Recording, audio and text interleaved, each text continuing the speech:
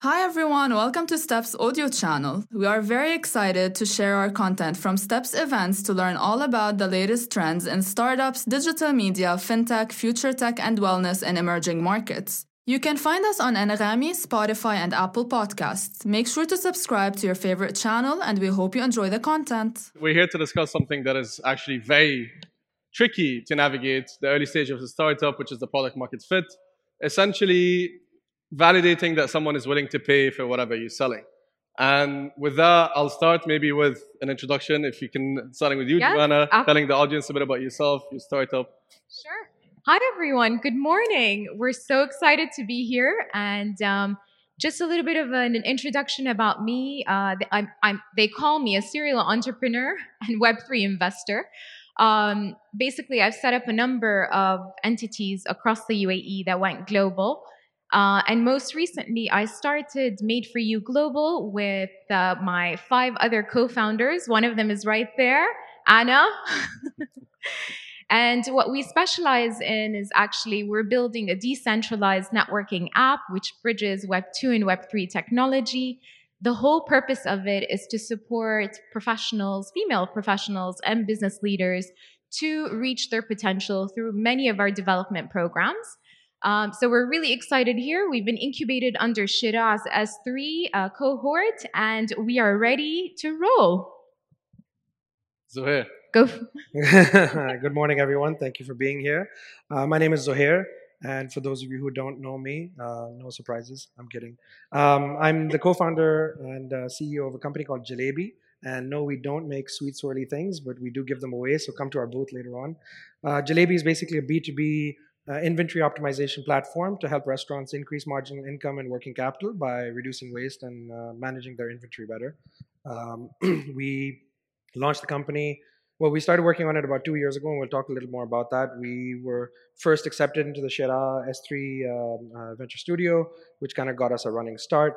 And then we were accepted into Techstars, which is a global accelerator out of the US. We participated in their program in Saudi. And since then, we've just been trying to build and try and get customers. We're live in 4 markets, 3 markets right now. And that's it. Yeah. Happy to answer any questions. Bilal. Yes. Assalamu alaikum warahmatullahi wabarakatuh. Good morning, everyone. My name is Hilal Tariq Luta. I'm the co-CEO and co-founder of Loon Technologies. We're a B2B fintech infrastructure company based in the DIFC and the Hub 71. And we focus on the issue of transaction data enrichment, and we serve banks and fintechs and the fintech ecosystem in the UAE and the GCC also.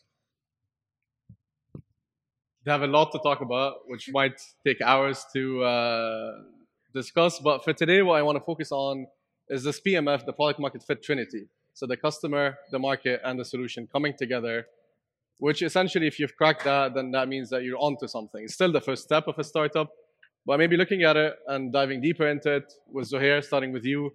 So the market is ever changing, it's continuously iterating, and stranger to pivoting. So can you tell us more about the journey of Jalebi, where today it is the closest to the product market fit it's ever been? How was it? And what did you go through? And what can the audience learn from your experience in it? So without boring you with details, we started building Jalebi right at the start of COVID. It was May 2020, and we hadn't really kind of thought of what we were going to do. We just knew we wanted to build a B2B product for F&B. That was just kind of the drive that the founders and my other co-founders and I had. So we started by exploring spaces that were going to become important and relevant during COVID because everything was shutting down, and naturally delivery was going to be the only way people would get food. And so we started looking at spaces of supporting the ecosystem there. We went through about 3 or 4 different iterations. We started off doing something that a company like Deliverect or GrubTech or Otter, you might have heard of, that aggregate aggregators, and they make it easy for restaurants to basically take orders from aggregators through a single channel rather than multiple tablets. That was futile, so we moved in behind the POS, started building a menu management system, which is where Shira came in and said, okay, this looks interesting. Let's kind of help you out and shape this. That took us about maybe, I think, another 6 or 7 months into our journey. Techstars accepted us based on that idea, but not really caring about the model because they thought that there was probably much more that we could do with that. I asked them near the end of the program, I said, why did you actually accept us in the program? And they said, well, it definitely wasn't your product. They liked the founders. They liked the way that the founders complemented each other. We had three very complementary and different skill sets, one CTO, one chief product officer, and myself, who has neither of those skills.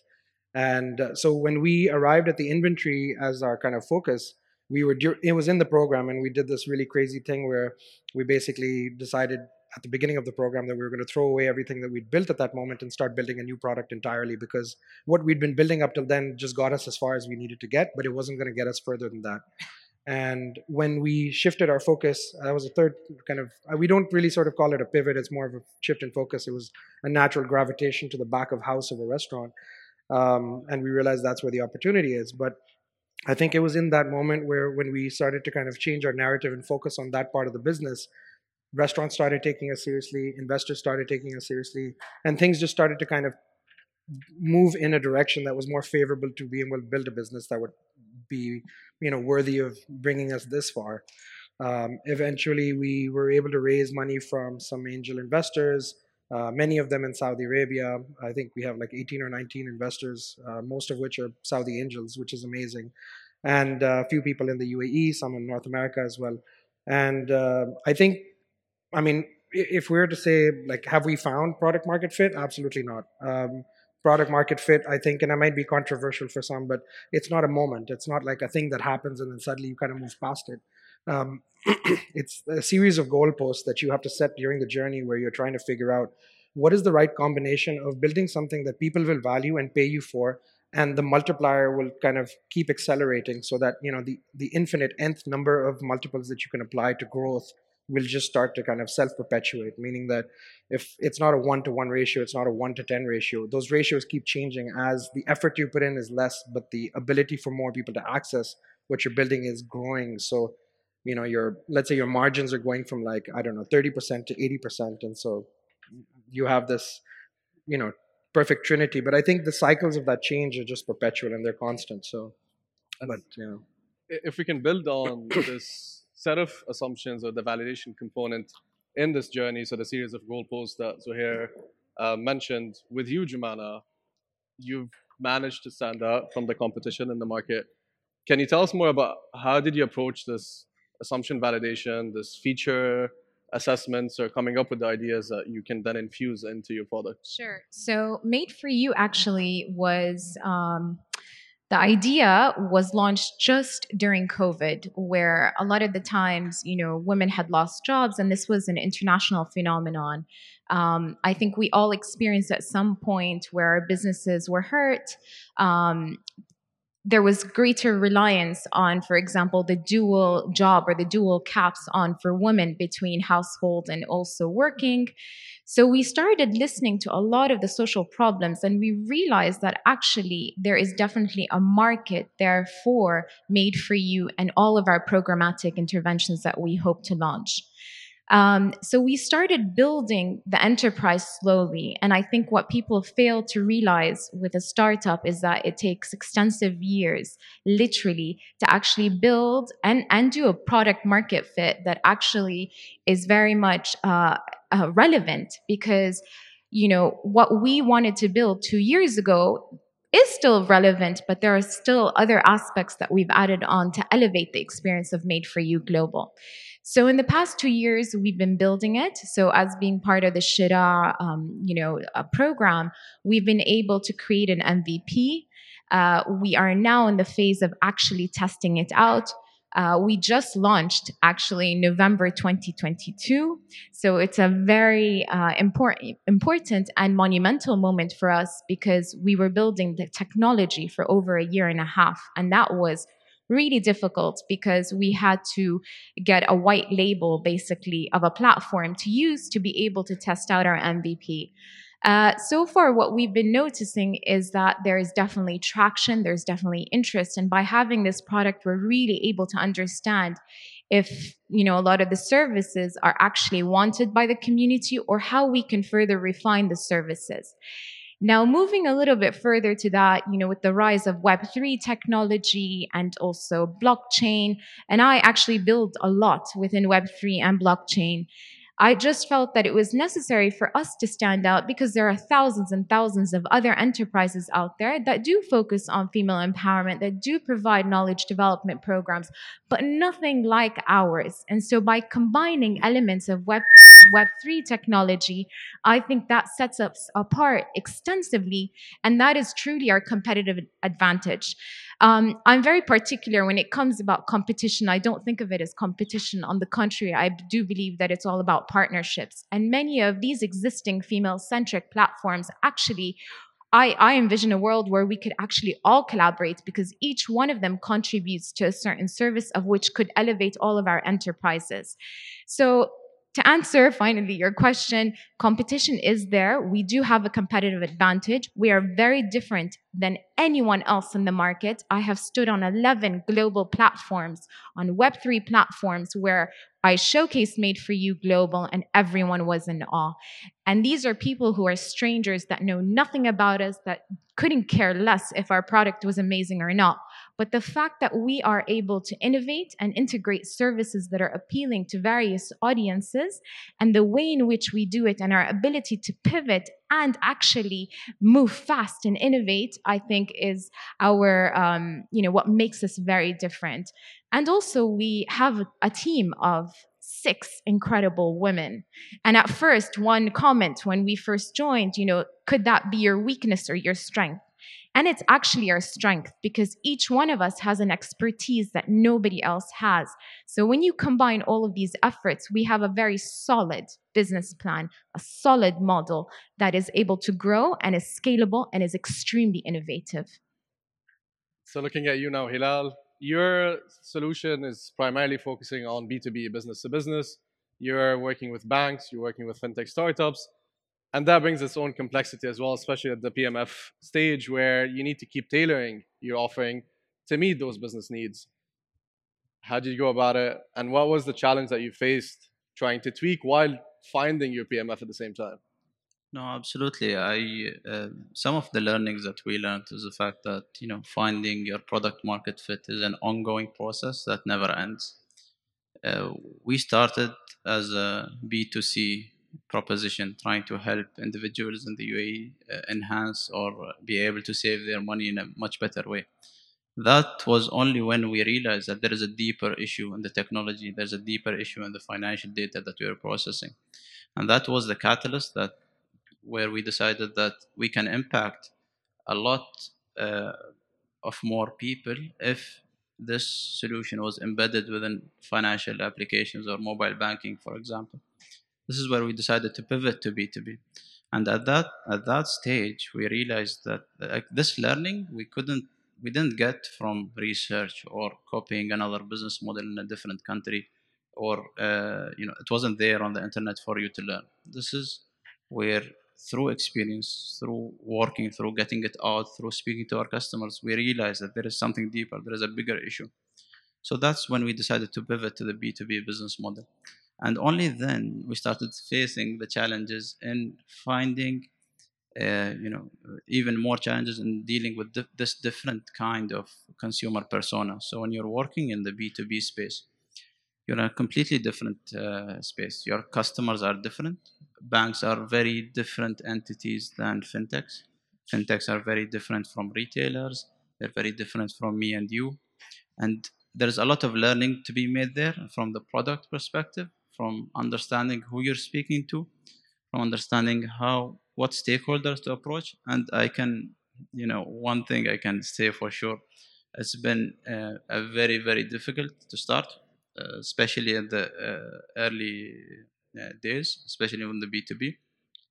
And there is very high barriers to entry, especially as an early stage startup. You haven't built your we call it the brand recognition yet in the market, especially when it comes to banks that are used to dealing with international companies, for example.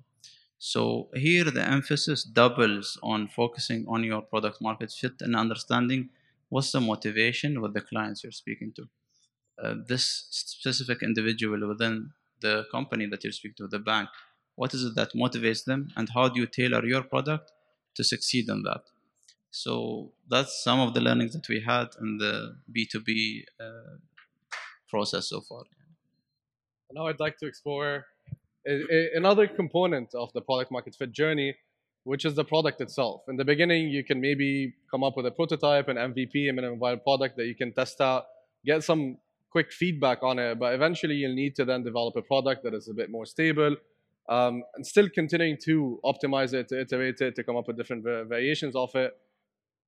I'd like to understand from each one of you, and this time I'm not going to call on you individually, you can pick your turn to answer it, but how did you go about developing the product, especially in the region? You've all built products here in the UAE and now expanding to new markets.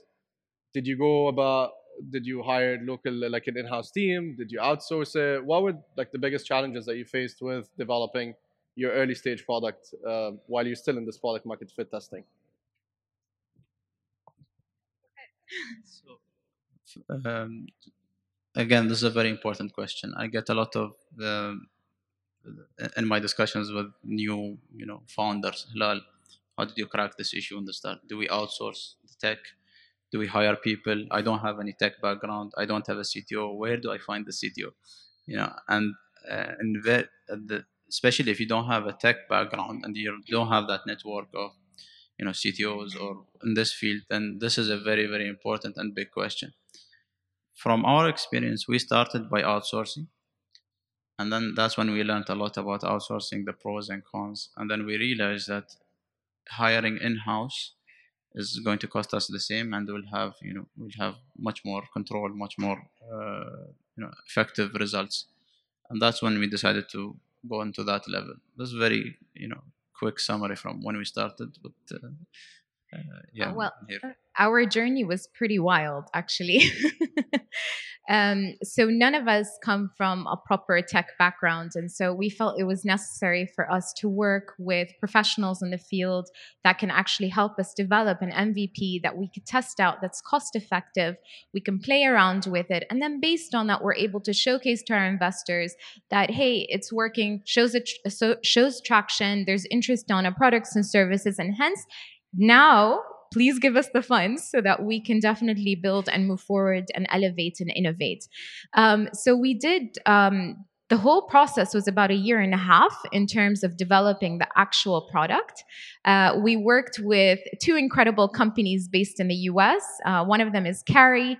But I would have to say one of the limitations of doing something like that is that we bought a white label system. Literally, the product was white labeled, which means that it was not customized to our clients' requirements and needs, and didn't really address a lot of the services that we had hoped to integrate at this point. And because of that, we did face limitations, but nonetheless, taking into account that this is the most viable solution right now for us to go ahead with this, to help us understand the current terrain and what works and what doesn't work, I think it was the most solid solution for us. And it's right now gearing us up for our first, capital raise, which is coming up very soon. So it's been really exciting, but it has had its frustrations because we are not able to cater 100%, or let's say with the product, our product does not 100% fit within the market needs because of the current solution that we have. But that does not mean that we are not finding alternative ways to deliver on our products and services to the clientele. So this is my 3rd time trying to build a product company. Well, actually, 2nd product company, 3rd time building a company of my own. I've built other companies as an entrepreneur, and my first venture ever started in 2004. It was in parallel to a career, so it wasn't a serious thing at the time, unfortunately. But the first path for me was to go and find help because I didn't know how to build. Obviously, this is very early days. We're talking about .NET. We didn't have any of the WordPresses that you have now. Over the years, I think one thing that I realized was that there's an advantage and disadvantage to working with other people. I think it depends on what your needs are. So, for example, if you have very limited cash, it's hard to hire somebody externally, but it's also hard to hire full-time in-house. So you find help from someone who can come on board and maybe work with you as a CTO, on an equity basis. But that's hard to find, as you've said. They're probably more elusive than unicorn companies. Surprisingly, you think that there'd be more CTOs. If there are any CTOs out here, by the way, we can build a marketplace and give you great jobs. We actually need one too.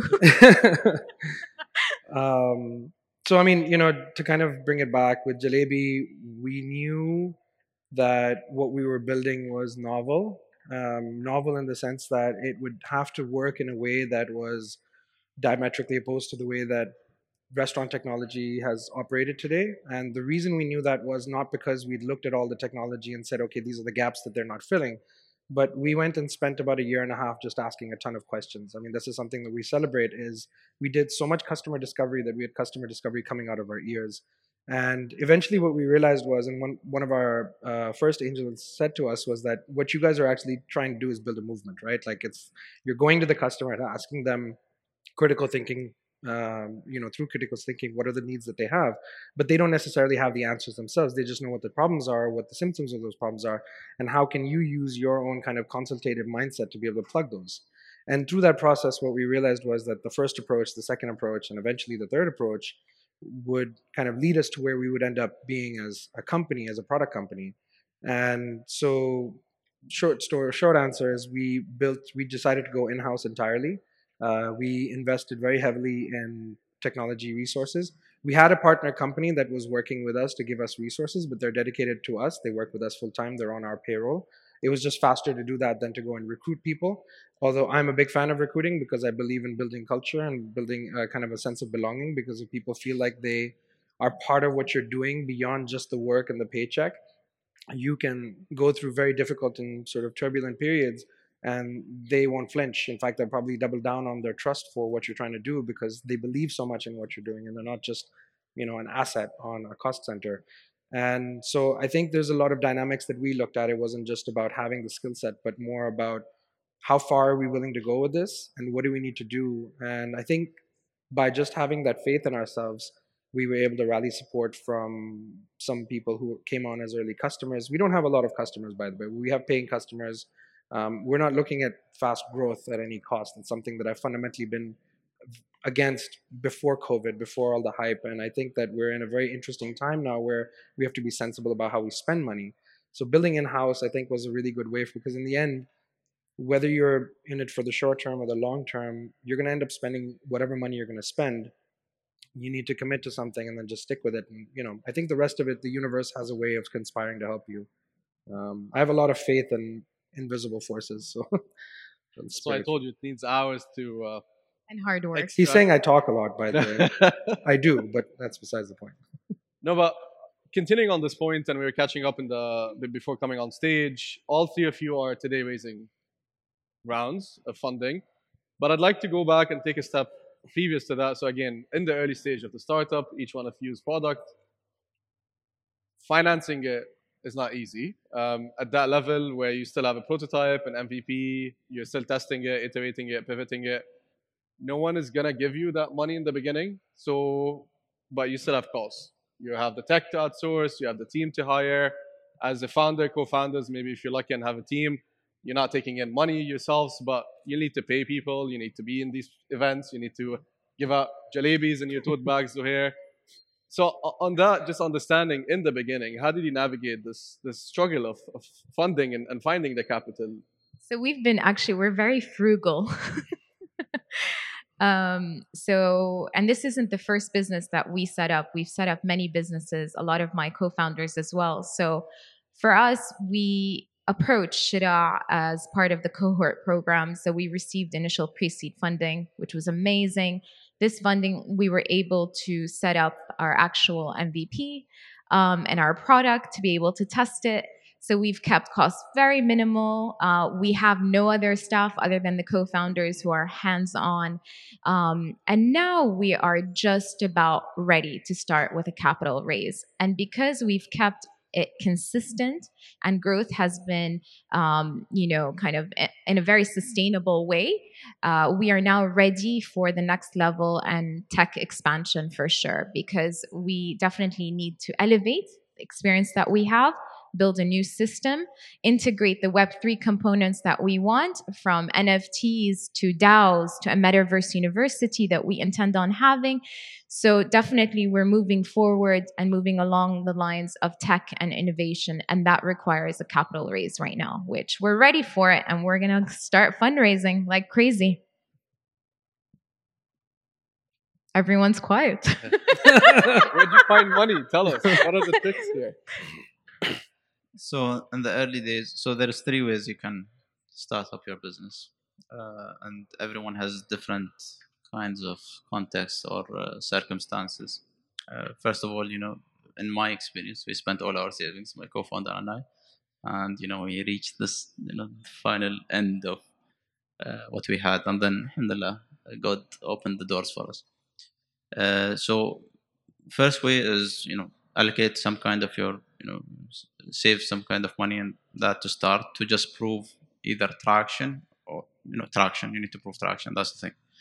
If your savings can get you there, and then you can prove that there's a viable business model, then you're ready to go to investors and convince them that there is something here, and you have proven that there is something here. And then stage number 2 would be to go to the easiest investors next to you, which is your friends, family, angels, people that put their trust in you as an individual other than the business itself. They're taking a risk. You have to be up to that risk. And not everyone really has that kind of, that available. One of my fellow friends and startup founders has the same issue. Like, do it this way. It's like, I can't find anyone in my close sector.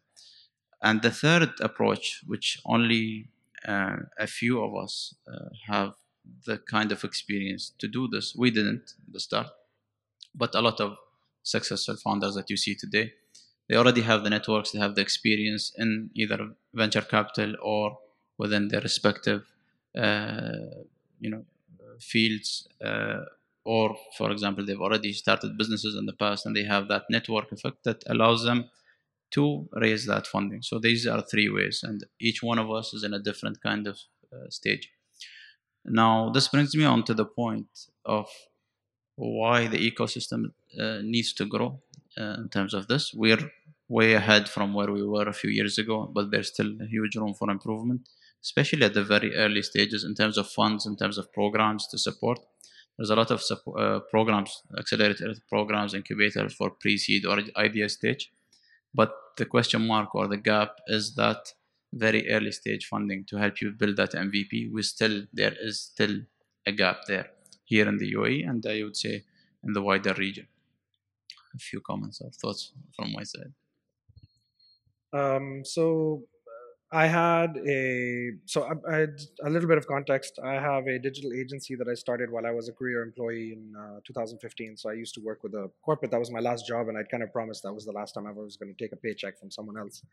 I had no idea what I was doing after that, but I knew that that was it. So I think one was kind of setting your mind to setting a limit. So there's no plan B. I have to kind of take tangent. The second was I need to create revenue for myself somehow, and it has to be something that I can sustain with because the buy is expensive. You can cut back as much as you want. This is a great market to build in, but it's also a very complicated market to operate in. And so you have to be sensible about the choices that you make if you're going to build from here. While there's a lot of ecosystems and a lot of support, we've benefited from great numbers of them, including Shara.